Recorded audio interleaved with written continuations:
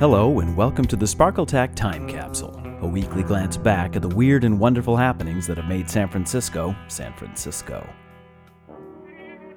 In 1921, the cornerstone of the Palace of the Legion of Honor Museum is laid. But what was underneath?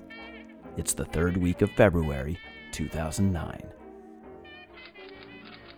February 19th, 1921. On this date, the cornerstone for San Francisco's spectacular Palace of the Legion of Honor Museum was levered into place. The museum was to be a vehicle for the cultural pretensions of the notorious Alma Spreckels. This social climbing dynamo envisioned her museum as a far western outpost of French art and culture. Drawing on the vast fortune of her husband, Sugar Baron Adolph Spreckels, she constructed a replica of the Parisian Palace of the Legion of Honor out at Land's End. Alma would stock the place with art treasures from her own vast collection, including one of the finest assemblages of Rodin's sculpture on the planet. I've already talked myself hoarse on the subject of Alma Spreckels' rags-to-riches clamber up the social slopes of Pacific Heights, but what's really interesting me today is not what's inside her museum, but what lay underneath that cornerstone in 1921. As Alma recognized, the site is just spectacular, one of my favorite spots in all of San Francisco. The circular parking lot out front, overlooking the Lincoln Park golf course, offers a sweepingly dramatic view of the city skyline, and the winding road leading down toward Seacliff is a wonderful spot from which to admire the Golden Gate. But there's something else about the site of that museum that makes it a bit unusual.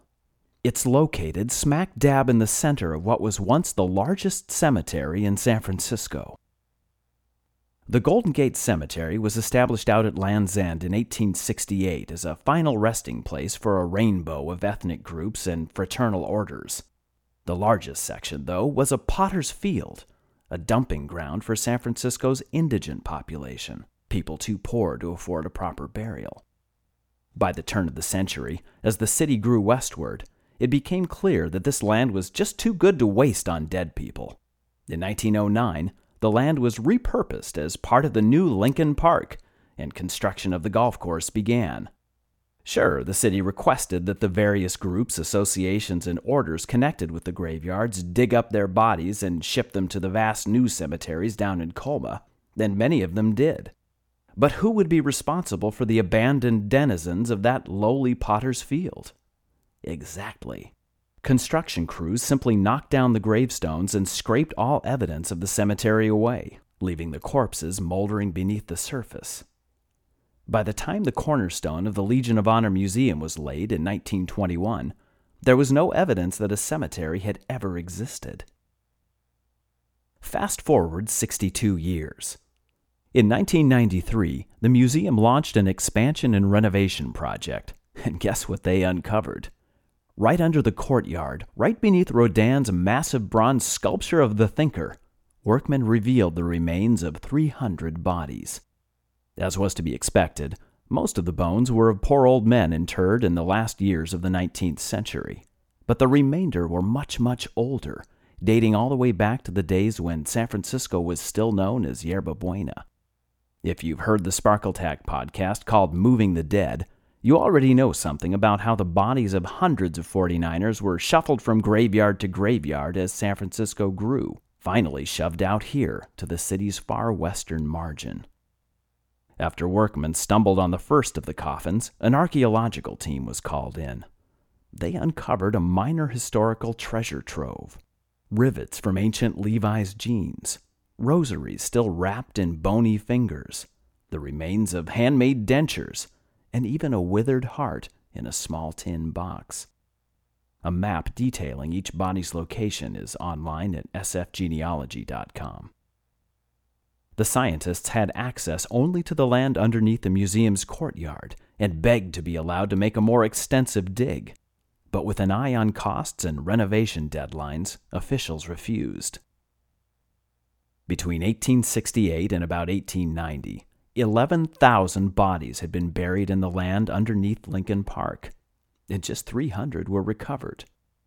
Are there still mortal remains lying beneath the museum, the golf course, and your feet as you take in that gorgeous view?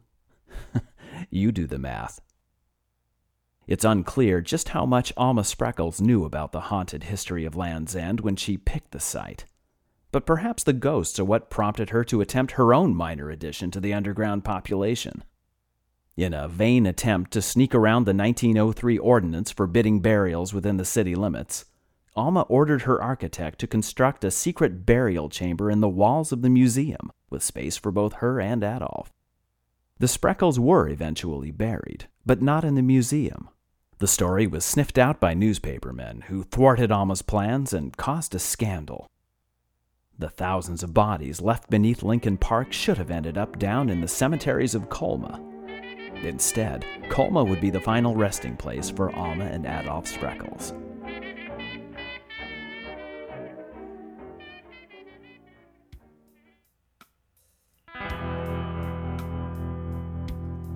That's the report for the third week of February 2009. Tune in again next Monday for another time capsule dredged up from the kaleidoscopic depths of San Francisco history. If you've ever had chills run down your spine as you walked around Land's End, leave a comment at the Sparkletech blog. Thanks for listening. Till next time.